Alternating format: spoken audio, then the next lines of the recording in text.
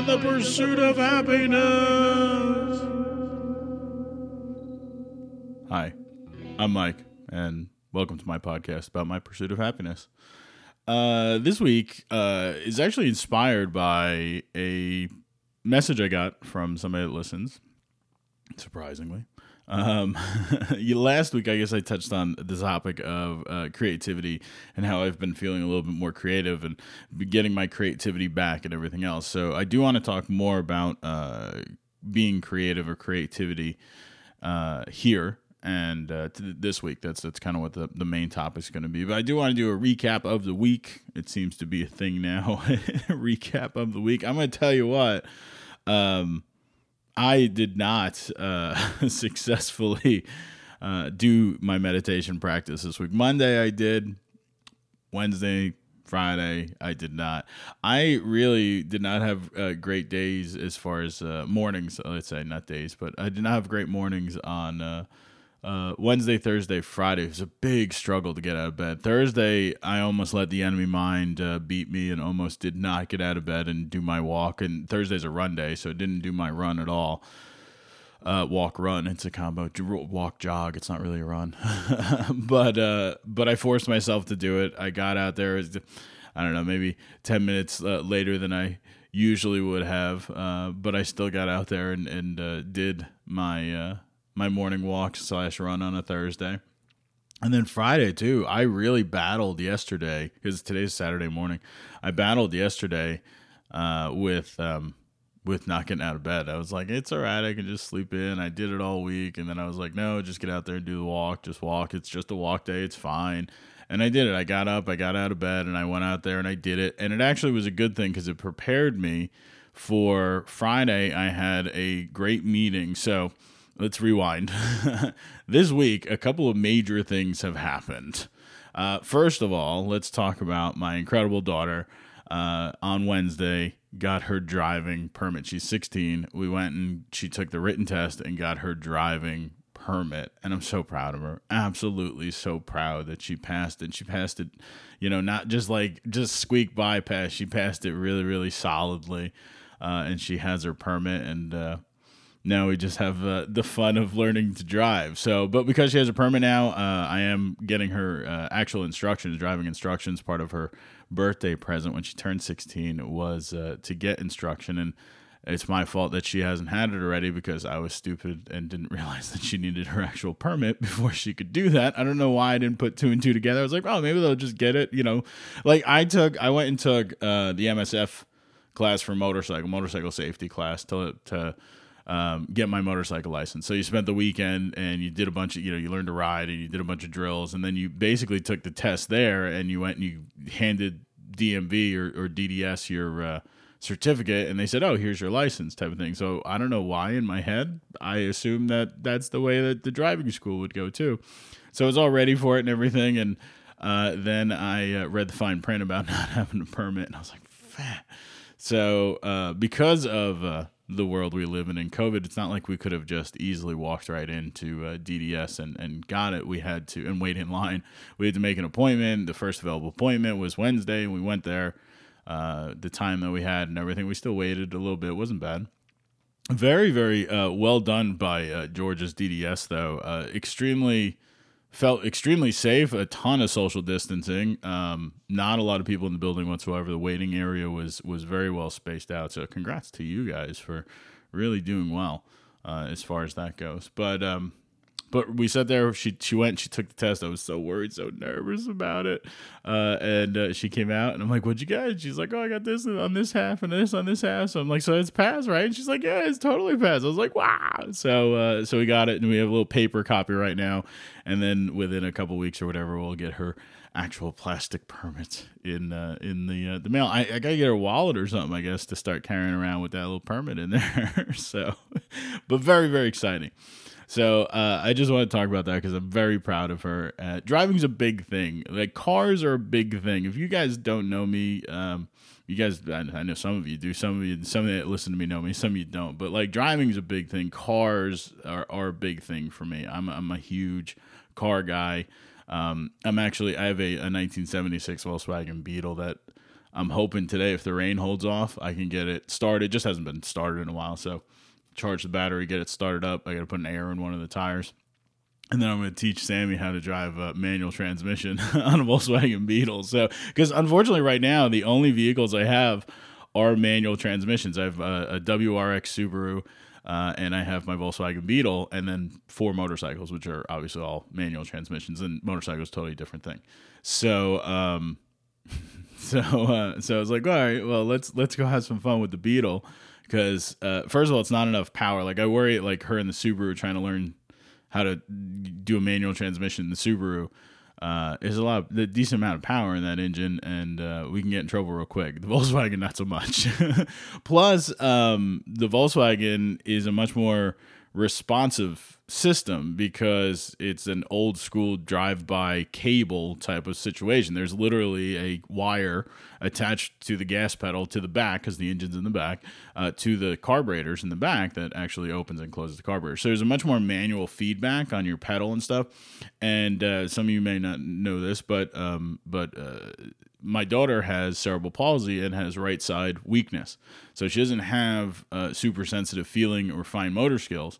So I'm thinking with the actual resistance in the gas pedal, because it's a more manual connection instead of an electronic, potentiometer that tells a fuel injection how much fuel to put in. There's actually resistance. There's a manual, an actual feel to your pedal. I'm thinking it might be a good situation for it. Plus, the 4-speed gearbox in the Volkswagen is just super sloppy, and you can just slap it around. It's not super precise. So, and like I said, there's not a ton of power, so we're not going to get in trouble real quick in the Beetle. And if something does break, if something happens on it, clutch goes out or whatever, we just destroy the engine, I can fix it really, really fast and easy for very little money compared to the Subaru. So it should be a fun experience. It's funny because I was talking to her. I said she's concerned because, again, she has right side weakness, and she has driven an automatic transmission car, and she had a problem getting the shifter to move because she had to press the button and pull the shifter to where it was supposed to go because it had like a lockout button on it. And I said, well, the Volkswagen, I said, there's no button or anything. You literally just can put your hand just flat on top of it and just push it up and down as needed or whatever. I was like, you just slap that thing around. And I'm like, I've let you shift because one of my favorite things, because the Volkswagen used to be my daily driver. Like I took my girls to school and picked them up from school every single day for a solid 2 years in the Volkswagen Beetle. And I got hit on the way to one of their schools one morning, and it didn't run right after that. So I stopped using it as a daily driver. But where was I going with this? But I used to let her shift. She's in the passenger seat, and I would just work the pedals, and I would tell her shift 1, 2, 3, 4, so she knows how to shift. And I was like, but you've shifted before, and I was like, you did that with your left hand because you were in the passenger seat. So basically, I got to find her a British car, right? I got to find her a right-hand drive car that has the shifter on the left-hand side, and boom, she's golden. So, but I think she should be able to do this because, like I said, the Volkswagen, first of all, this gearbox is very, very loose and forgiving, so you don't have to be super precise. And it's easy, I think, just to push and pull. Very, very, very simple. So it should be a fun adventure. I'm very, very excited about it. I don't know if she is, but I'm very, very excited about it. It makes me very happy to see that. So that's one thing. The other big thing that happened is more on a personal level for me. Back before the COVID world, I think it was even before March. Might have even been February. I started interviewing for a different position at a different company. It's still kind of along the same lines. It's a sales training position, which is what I do professionally. But it was at a different company, and I was really excited about it. It was probably one of the longest interview processes at the time that I've ever been through. So I met with the head of the department, then I met with the whole team, the whole rest of the team, and kind of was interviewed by everybody. I had to do a presentation for them. I had to meet some, the HR folks, and then I had to meet the the leaders of the branch location that I was going to be in and working with them and everything. So it was a very long interview process, and I actually really enjoyed it because I've been with my current company for 15 years. And this is a massive decision to kind of move companies. Now, I am super unhappy where I am, and we'll talk about that here because it tiptoes into the world of creativity here, which is the main part of this episode. But it's a big decision, starting from zero when I have, 15, 16 years now, actually this month, I think it's 16 years with the leadership of the company or tenure with the company, so it's 16 years. So it's a big decision. So I felt very, very comfortable. I loved everybody involved. I loved their energy. I loved everything so far. And then COVID hit and everything kind of got put on hold in March because where I was interviewing was going to be the sales trainer it was for one of their larger mortgage call center type of situations. And everybody started working from home and the hiring kind of got frozen, and they kind of started reevaluating the need of new positions and so forth and so on and going from there. And I've been on hold ever since. And I want to talk about the power of follow-up here, guys. This drove me nuts. My son, who's 25 now, when he would apply for a job, I'd always ask him, did you follow up? Did you call and say, hey, I put an application in, just wanted to follow up and see how everything was. And he never did. It drove me nuts. He always said, well, if they want me, they'll call me back. And I was like, that's such a piss poor attitude. I have been following up since COVID started. So since March, at least once a month, I send a text message or an email over to the head of the learning and development group over at this other company. Just touching base. Can't believe a month has gone by already. This is what we're doing. How are you guys doing? How's business, so forth and so on. And just kept each other, kind of in contact with each other. And last week I got a message that she wanted to have a web call with me, a Zoom call with me, and somebody else, one of the other folks there, and I was like, okay, cool, that sounds good. So we did. I had this call on, I guess it was Monday. I think it was Monday. Was it Monday? Yeah, I think it was Monday. And it's good news. It's good news. There's possibility of a new opportunity with them. It's in a different position. So it was a great call. Very, very optimistic, very happy about it and everything else. I digested the information because it would be a little bit different than what I originally was going to there for and so forth and so on. So digested that information, reached back out to who would be my direct report and said, hey, can we have another meeting just so, now that I've digested this, I have some questions. And she was like, absolutely. And we did that. We did that yesterday morning. So yesterday, when I was laying in bed, struggling to get the hell out of bed to go do my walk, I'm glad I did because it cleared my head. It got the blood moving around. It got me ready and prepared for this conversation that I had with my potential new direct report and new leader. And I had a great conversation. It was wonderful. It was very, very inspiring. We talked about creativity. We talked about, the spark and being very happy. I brought up, I don't know if she wrote the name down or not, but I did talk. I said, hey, I got this podcast thing too, because she asked about me personally. So I brought it up, of course. Not too much detail or whatever, but I don't know. Maybe she heard the name. I said it very quickly, so. But it was very good, and I think a lot of that the joy that I got out of that conversation was because I was able to get up and get moving in the morning on that Friday before that conversation, and the rest of the day was really, really good too. There was definitely some things I had to do on Friday that were holdovers. We had some system issues on Thursday, so I had to bump things to Friday. So it was a very, very busy day for me. For the remainder of that day, it was literally until 4:30, just nonstop, basically. But I got through it, and I got through it with a smile on my face for the most part, and it was good. It was very, very good. So So now I need to next week. I actually have some interviews with the directors of the department that I'm going to be working with now, that I'm going to be supporting now. So these are different sets of folks. So I'm looking forward to that. Again, a little nervous about that, but a little happy about it as well. So moving forward, so there's opportunities here, is what I'm saying. And I gotta say that speaking from a creativity standpoint, my job has been for the past 4 or 5 years has been one of the bigger contributing factors, I believe, to my overall depression, overall feeling, and it has tied into my lack of creativity, and it is tied into the destruction of my own creative self, which is very, very upsetting.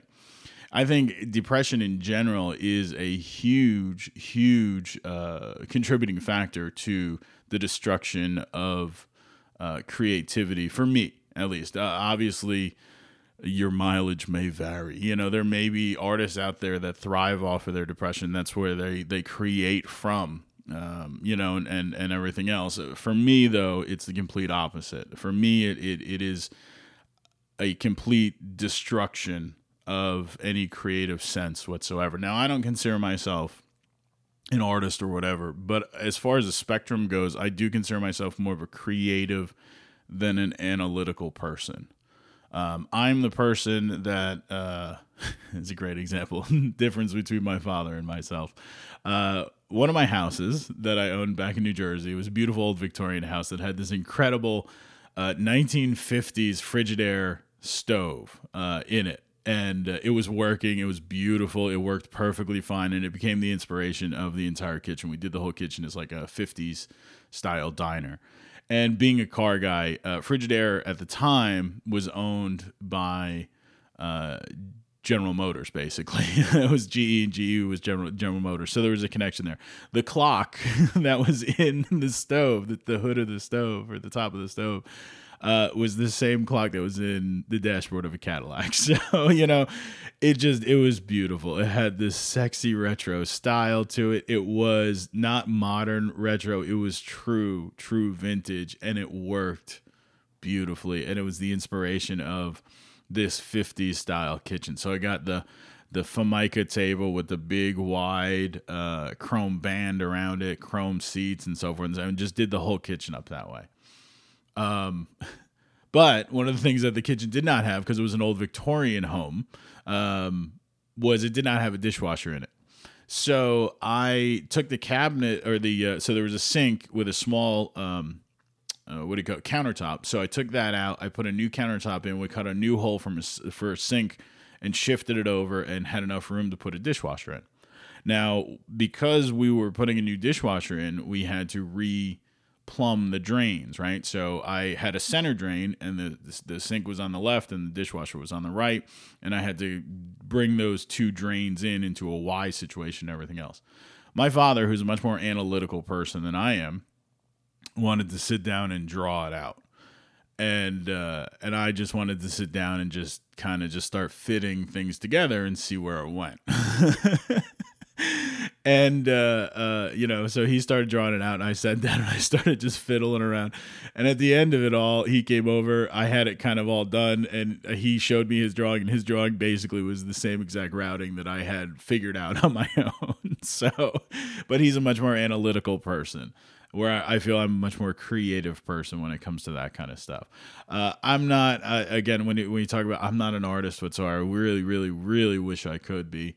And I know there's a lot of skills that can be learned, and I just haven't taken the time to learn a lot of skills or whatever. But I always think and this is something that I actually have talked about with people, where you go in and you see a piece of art. And maybe it's a very simple piece of art, right? And it's two colors. It's a light color and a dark color and a line in the middle of it.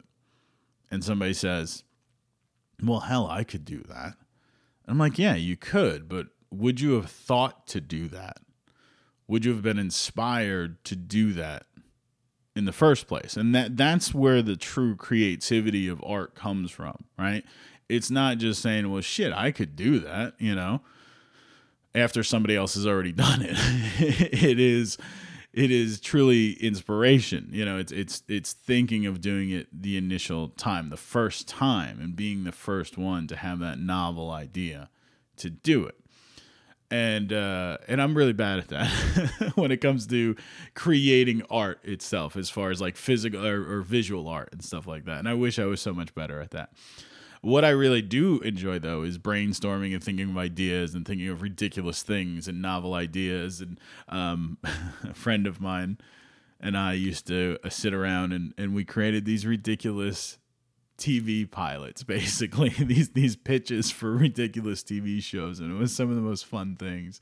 And we joked about having a podcast about it, about pitching ridiculous TV shows and stuff like that.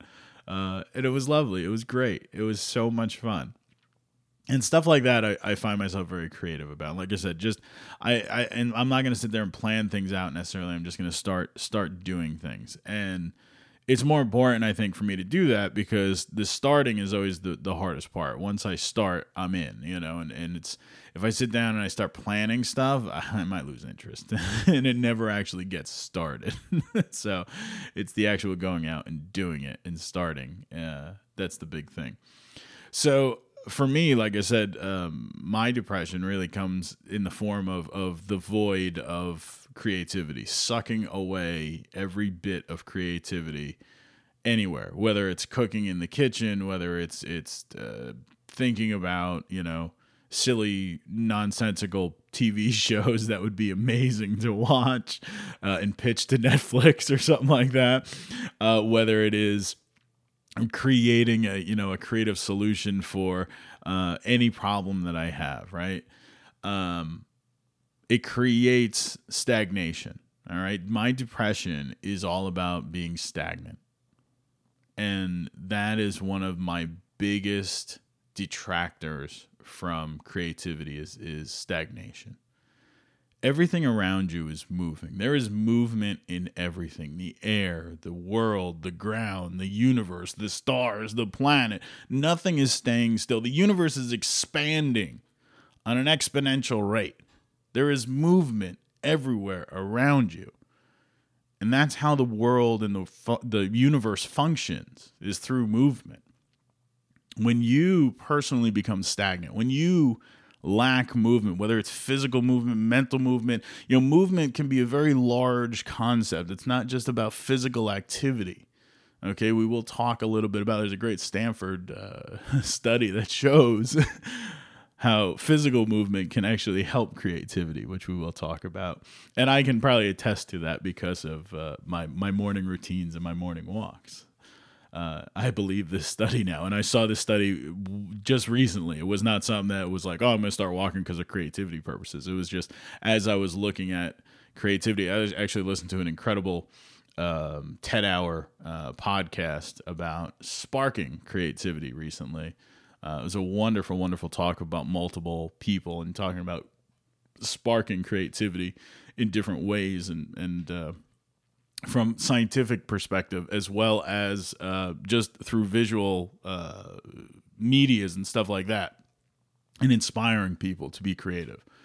It was an absolutely incredible TED Talk. So it was part of the NPR TED Talk hour that they do. So you can look that up if you want. But it was really, really good. It was about creating or supporting creativity, right? So movement is such an important factor of it. And like I said, it doesn't have to be physical movement. It can be mental movement. Is there something that's inspiring you? Are you mentally creating movement in your own mind as far as growth goes, as far as inspiration to learn something, to grow, or anything along those lines? Or are you stagnant? And my work, unfortunately, has created an environment of being static. And I've lost, a love for what I'm doing at this company because of that. They have sucked the joy out of the creative process, which is what I loved about so much, what I loved about what I do for a living. And it's become a mundane regurgitation of the same stuff over and over. Now, I understand that repetitiveness is part of my job. That's perfectly fine. But not having true outlets and being supported and encouraged to have creative thought and move forward, or when I do, to have it tossed aside and not recognized or not even acknowledged. Not necessarily, I don't need recognition for it, but when I create something and I say, hey, what do you think about this? Do you think this is something that we could develop further? And it just falls on deaf ears and I get no response whatsoever, even though I follow up with it and everything else. And you stop trying after a while, because why? Why am I going to do that? And again, putting in my mental health state when it comes to driving my depression and driving me into that self pit of pity that I put myself in because of my depression, you give up after a while. You just stop. And that kind of leaches and bleeds that stagnant water of nothingness, right? That's how is water poisonous, besides having ancient plumbing in a massive city in the U.S. that hasn't been taken care of, and people still don't have clean drinking water in modern time, which blows my goddamn mind. But besides that, in nature, how does water become poisonous? Well, the number one way is stagnation, right? Standing water gets funky and smelly and things grow in it. Water that's moving, there's movement, there's filtration, there's that movement, there's cleaning, there's life, right? Where stagnation, you get death, typically. So you take those cues from nature and you need to apply them to yourself. Are you stagnant, right? Do you have this stagnant pool of water that's leaching in to the rest of your life and causing infestations of stagnicity? Is that even a real word? I don't know. I'm making that word up, though. Stagnicity in other aspects of your life and your world, and it becomes this cancer that just continues to bloom and takes over everything until you're just a shell. You're just going through the motions. You are not thinking for yourself necessarily in a creative way. You just are there. You're going through the motions. It is what it is. And I've been there. And it is what it is. Okay? I always say I'm a very high-functioning depressive person. A lot of people that know me on a casual basis will probably not know I was depressed or had any depression issues. Because I'm very good at putting that mask on and going out there. But it was just going through the motions. There was no true being there whatsoever. There was no in the moment whatsoever. There was no, again, creative spark or creativity. It was going through the motions that I knew would get me through that situation. So creativity is something that I feel is a lifeblood for all of us. Even if you're an analytical person, right? Even if you are not, even if you don't consider yourself a creative, if you consider yourself an analog person, I think movement in general with creativity is important. And like I said, it doesn't have to be physical movement; it could be mental movement. So even if you are an analytical type person, you're looking at facts and numbers and everything else, creatively looking at those and problem solving. Math is very straightforward in a lot of ways until you get into problem solving situations, right? Yes, there is rules and laws of math that need to be followed, but there's creative solutions to how did you get there, that sort of thing. And, as much as I'm not a huge fan of some of the new math that the kids have been taught or whatever, I see the value of it because it shows that, hey, there's multiple ways to do this. There's multiple ways to look at this. There's multiple angles to get to the same solution. And I appreciate that. I think it's not well executed in standardized learning because if a method does not click with you, you're still forced to learn it and still forced to use it and test it on it. And that's where I have the problem, right? The point of this is to show diversity and creativity with finding solution. And then what you do is take that idea of creativity and diversity with solution finding and say, oh, by the way, on this, you can't do any of that. on this right here that we're going to grade you on, you need to use this specific method. So you take that diversity and that logic of multiple problem solving opportunities and you pigeonhole it down to nothing. So I think it's brilliant. I think it's beautiful because I was taught one way, right? This is the way we do the math. And, or the way that we do this or the way that we do that. It was a very one path situation. And now I look back at it and I say, yeah, it makes sense to me because that's what was browbeaten into me. And I don't understand some of these newer concepts, but I'm not in the classroom learning these newer concepts. And I can see how some people would say, yes, this makes sense, but that doesn't make sense. And I'm going to use this instead of that. And that's perfectly fine because at the end of the day, the answer is still correct. It's about finding that creative solution that works for you to get to that answer. But like I said, we get into a situation where we have testing and standardized learning and that kind of stuff, where we take this brilliant concept, in my opinion, of diversity and promoting creativity to find the solution to problems. And we pigeonhole people down and say, all right, now that we showed you this, you have to do it this way. But I like that way better. That way made more sense. We don't care. You have to do it this way. All right. Well, but my number is going to be the same at the end. It doesn't matter. You did not do it this way. So therefore, you don't pass. So it's very upsetting to see that. It's a brilliant idea, I think. I think it's wonderful because it's inclusive. Showing people creativity is a wonderful thing. Showing people that there's multiple routes to the same solution is amazing. When I train people, I try to do that all the time. If I see somebody and I'm sitting there talking to them about a specific topic and they get that look on their face like they're just lost, I reevaluate and I come back in a different, same solution, right? But it's a different explanation of it. It's a different route. All right, this one didn't make sense. So let's take a second, let's take a breath, and let's reevaluate it. Does this make more sense? Okay, we got to the same place at the end of the day, but it's just how people's brains work. The brain is still a massive mystery to science. It's just a lump of fat with connectivity and electricity and everything else, and it does amazing things. All right, you could argue that the entire human experience is just electric pulses in that brain whatsoever. The rest is we're just a meat puppet for a fat blob of electrical pulses, basically. So we're not going to get into that topic, but you can definitely be said, right? So let's talk about physical movement. So there was this incredible Stanford study that took groups of people and they gave them everyday objects, right? So there was a test that they had to take, and these everyday objects, let's say it was a key, okay?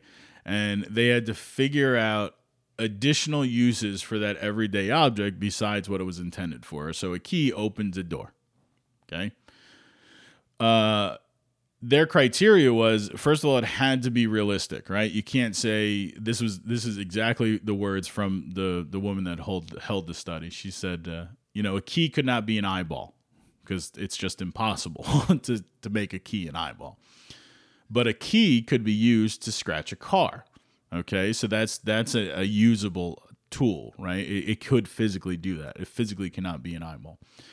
Then she said, now what we do with that is we look for novel ideas. So if I'm one of the participants and I say a key can scratch a car, and one of the other participants say a key can scratch a car, nobody gets points for that. So it's like there used to be a game, Scattergories, right? Scattergories, great game. I love that game. If you guys have never played Scattergories, get Scattergories. It's a wonderful game.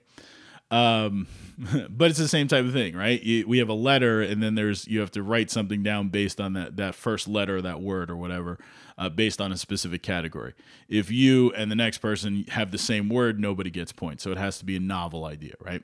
So if two people say a key can scratch a car, nobody gets a point. But if somebody says I could use a key to scratch the murderer's name on the floor with my last dying movement, yeah, That's a novel idea as long as nobody else said that. Okay. So yes, the physical use of the key is scratching something, but it's done in a different way. So it's the creativity side. So this was a study about creativity. So they had these groups. They had 3 groups. And the first group sat down at a table and took this test and figured out how many different uses they could get from this common object or whatever. And they had to sit at the table and do it. The second group were on treadmills and they were walking. It was a nice walk. It was not an overly exertion walk. It was just a nice walk. And as things came into their mind, they said them out loud and somebody wrote them down or they recorded them through a headset or something like that. But they were able to, so this way they didn't have to write anything. They could focus on not falling off the treadmill. So they didn't have to write something while they were walking, but they were moving, they were walking, right? And what they found was, on average, the people that sat down figured out about 20 novel ideas, creative ideas for these everyday objects. The people on the treadmill doubled that in most cases. Now, they ran this test twice, right? So there was a group that sat down for the first test and then sat down for the second test. There was a group that sat down for the first test, then was walking on a treadmill for the second test. And then there was there was a group that sat and sat. There was a group that walked and walked. And then there was a group that walked and sat. Okay?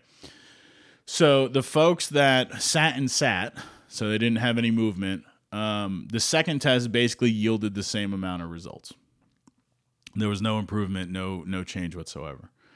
The group that walked and walked, again, the same type of thing, yielded about the same amount of results, which again was about twice as many as the stagnant sitting group. The group that walked first and then sat, they actually found a lingering effect. And after they've walked the first round, which again yielded a higher result, when they sat the second round, it actually yielded a higher result than the group that sat the whole time. So there was a lingering effect of that movement. So basically this study that shows movement of the body helps creativity. It can spur creativity. All right. So now there's limitations to this, obviously. She says, this is one of my favorite lines. She says, you're not going to go out for a walk and come back with the Sistine Chapel, painting in your hand and say, ta-da. So, there's obviously limitations to this. It's what stage of creativity. It's, brainstorming is really what it is. And I have a feeling that, and I don't know I didn't dig into the scientific evidence of this. I like the number side of it and the creative side of it. I didn't dig into the scientific side of it. But I have a feeling that a lot of it has to do with the fact that when you're moving and walking, your blood is pumping and bringing oxygen to parts of your body at a higher rate, and you have more oxygenation and stuff like that, more blood flow. So that includes your brain. So you have more oxygen, more blood flow into your brain, which creates more neuroelasticity and more connections and stuff like that. More pathways and everything. So she said, hey, this is what drove me actually on Friday to get out of bed was the next time you need to go into a board meeting or something like that, go take a walk beforehand. And she said that to really truly be effective with this is not like my standard walk where it's just me going out there, being in the now, walking and trying to not really think of anything, just kind of like either listen to a podcast or enjoy my surroundings and be in the now, or kind of a walking meditation. But you go out there with a problem, or you go out there with a topic that you want to think about, and that's where you do your walk. Now, this doesn't have to be overly exerted. She talked about running. And she said, which I agree with, it's funny. She said, if I went out there with a topic to try to think about while I was running, the only novel idea I would have would be, you should probably stop running. So, but she said, depending on who you are, some people are able to get into that meditative state. And if you don't have to think about what you're doing, that's the whole point of it, right? If you can run or jog without thinking about running and jogging. When I do my little jogs on Tuesdays and Thursdays, okay, I am very focused. It is not a meditative thing whatsoever. It is, especially being new to the whole thing, trying to keep I have a tendency to creep my shoulders up, and next thing I know, I look like Big Ed from 90 Day Fiance with no neck. I got shoulders up in my ears. So I'm worried about, I'm trying to keep my shoulders down, trying to keep my posture good, thinking about breathing, because I don't know why, but as soon as I start jogging, like instantly my brain is like short breath. And I start hyperventilating. I don't get full breath down into my stomach, the diaphragm does not move whatsoever. So I have to literally think about breathing while I'm running, and actually found some great techniques about your breathing as you pace, right? So you breathe in 1, 2, 3 steps, breathe out 1, 2, 3 steps, and so forth and so on. But it keeps oxygen flowing, because that's one of the issues that people have when they run is they don't bring enough oxygen in. Your blood is moving around and trying to bring oxygen to your muscles and everything else. And without that oxygen, you have lactate acid buildup and everything else. And that's where you get fatigue and cramps and so forth and so on. But if you're breathing and you're bringing enough air in, and enough CO, carbon out and everything else, and you're fueling your body with that air, it's a very important thing. So that's what I'm thinking about when I'm running, right? I'm also looking at the next lamppost going, all right, one more lamppost. Okay, I can get to there, So it's not a meditative state whatsoever. And hopefully one day it will be. I would love to be able to progress to that. But again, it's like anything. I've been walking for 42 years. No, that's not true. I did not walk when I was 1 or whatever as a baby. I've been walking for at least 39 years, let's say. Okay, conservatively we'll say 39 years. So I can pretty much I can pretty much do that without having to think too much about it. Okay.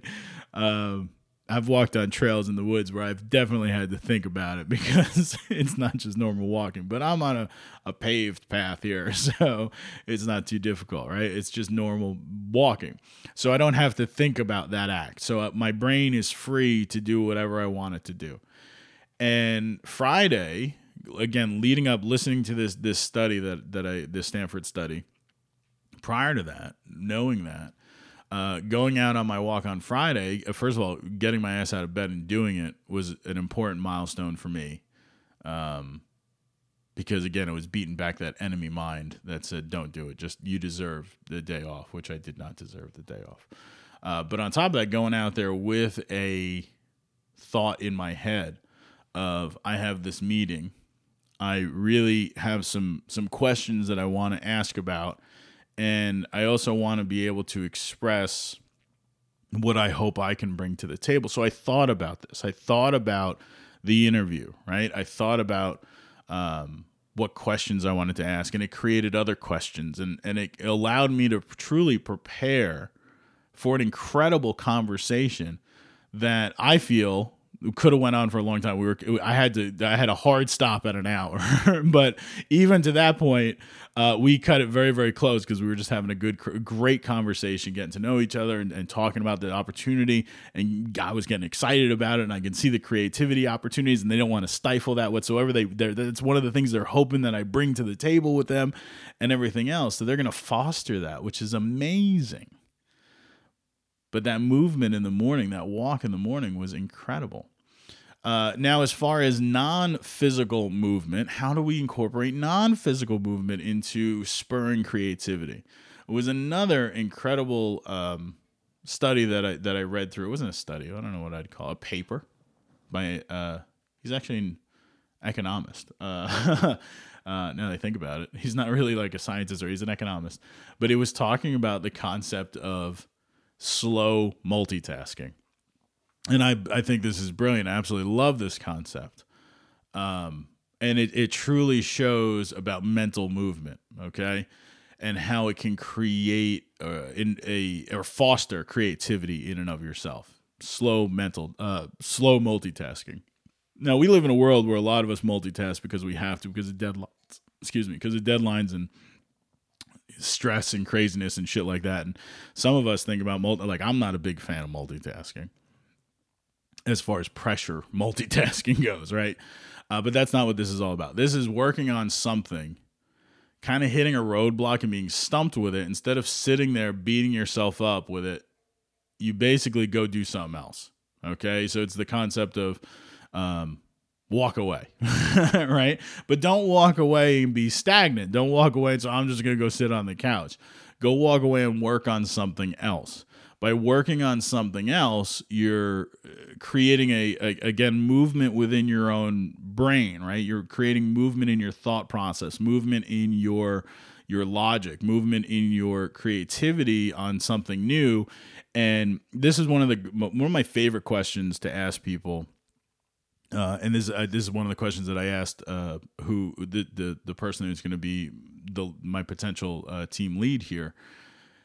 I asked, are you a and it's a video game related question. She wasn't a big video game person, but she was able to understand what I was coming out with it and took it from a different perspective, which made total sense. So, and I absolutely loved her answer. I said, are you a main quest person? Are you a side quest person? Or are you a main quest person that does side quests that will benefit the main quest in longevity? Okay. And what I mean by that is there's a lot of these video games that are like RPG video games, open world video games, where there is a main storyline and a main quest. And then there's a cat with a beam of light on him over in the corner, and you go talk to the cat, and the cat says, go do this for me, and you go do that, right? And you get a side quest that has nothing to do in some cases with the main quest, but it's a side quest. And there's these incredible, expandatory video game worlds, right?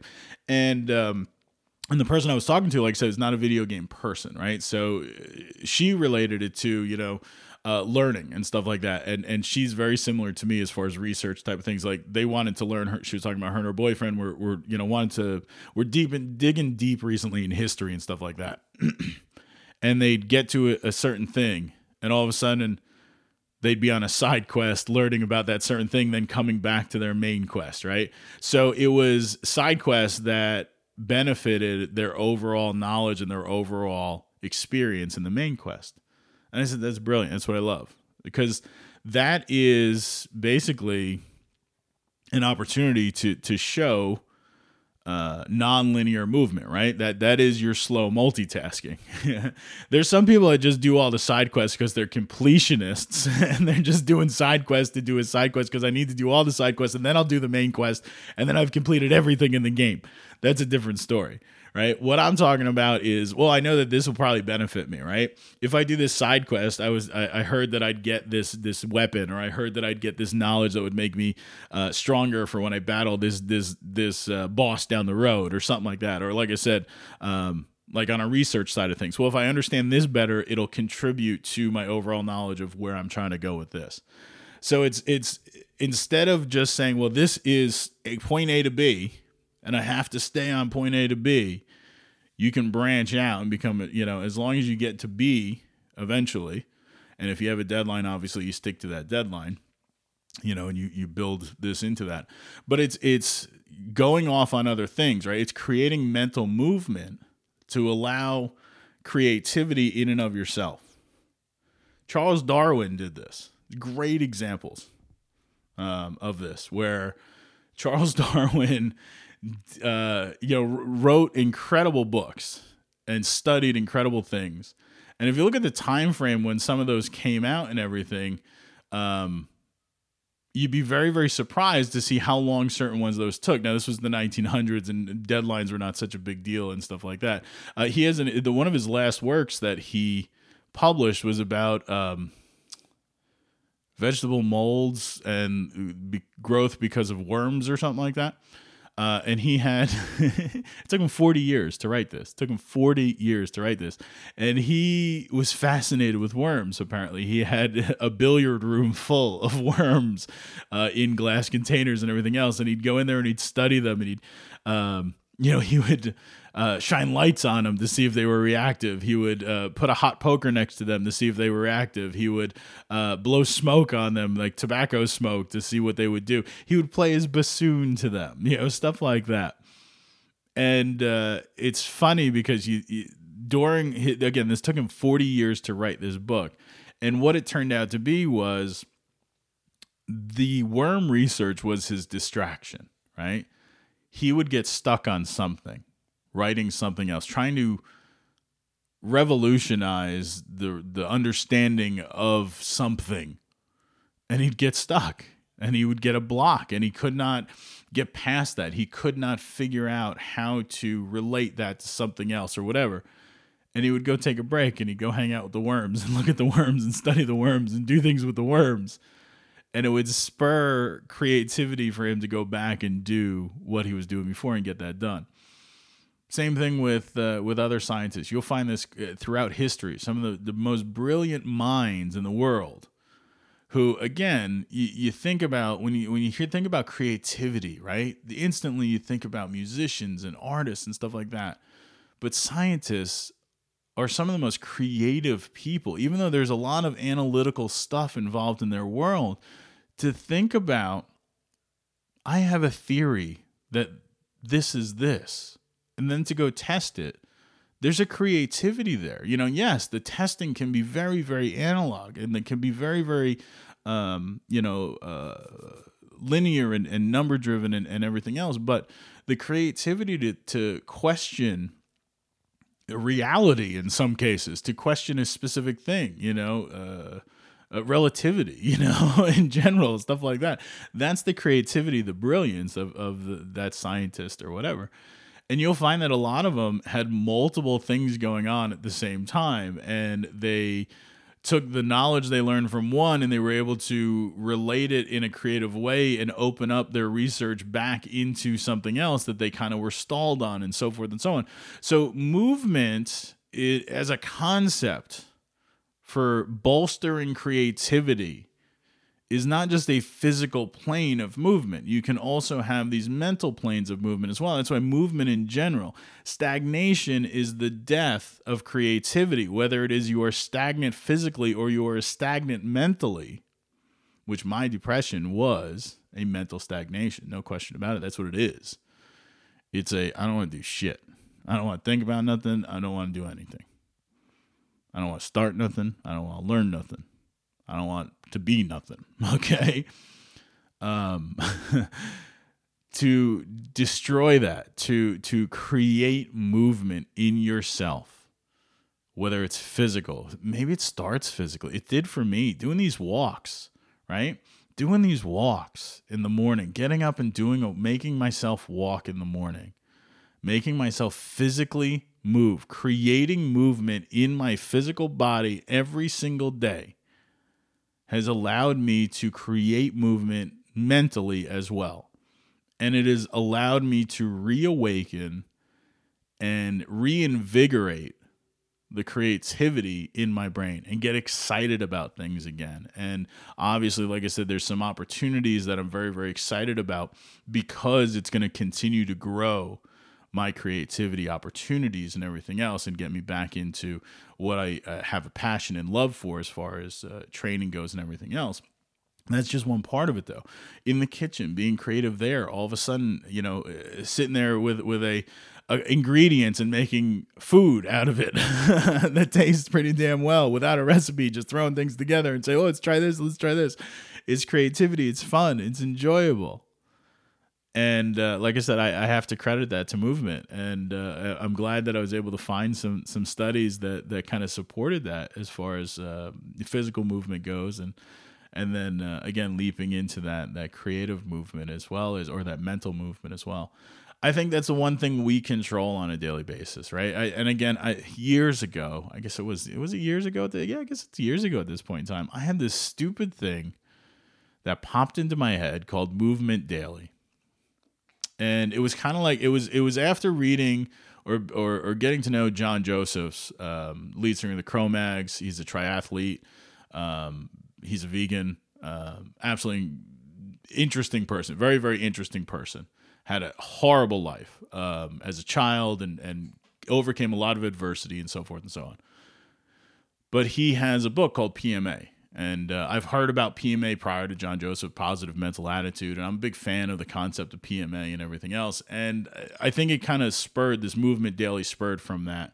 And then, I kind of let that go. But Movement Daily was, I have the ability, I believe that I have the ability to create movement in my life whether it's for the good or the bad of my own well-being every single day, right? So I can create movement in a forward path, or I can create movement in a backward path. But what I never want to do is have stagnation, right? I never want to be stagnant. I want to have movement, whether it's moving me forward or whether it's a learning experience that may knock me back a little bit. At least it's movement, okay?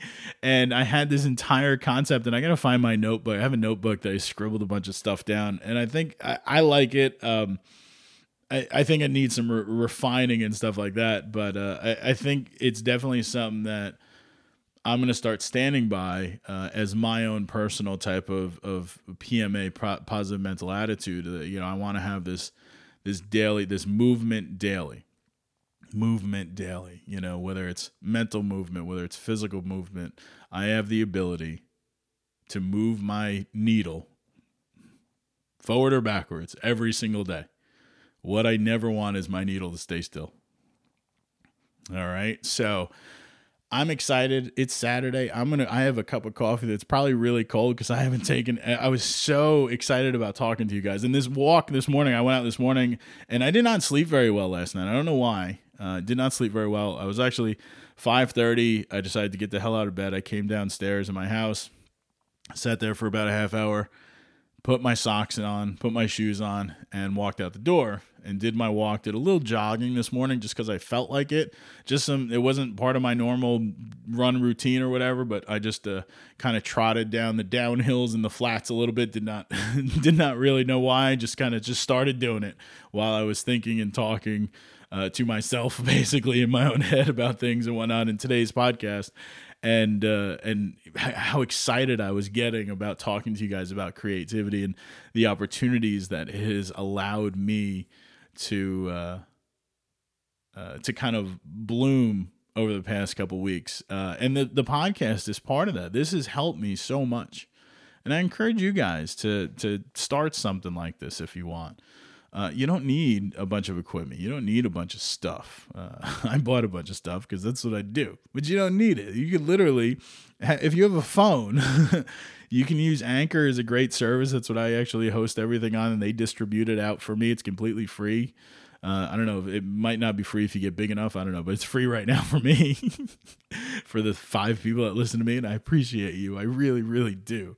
I really do appreciate you listening to me. But please feel free to reach out to me. You can reach me at mikeshappiness@gmail.com or call and leave a voicemail at 678-506-0399. Again, 678-506-0399. Or just shoot me an email to us. Multiple people. Shoot me an email at mikeshappiness@gmail.com. Hopefully you guys enjoy this. Hopefully you find a way to create movement, whether it's physically or mentally, and get the creative juices flowing again in your life, because it's beautiful. It is absolutely wonderful having that creative spark in your world. I love you guys. Thank you for hanging out with me. I'll see you online next time. Have a great rest of your day.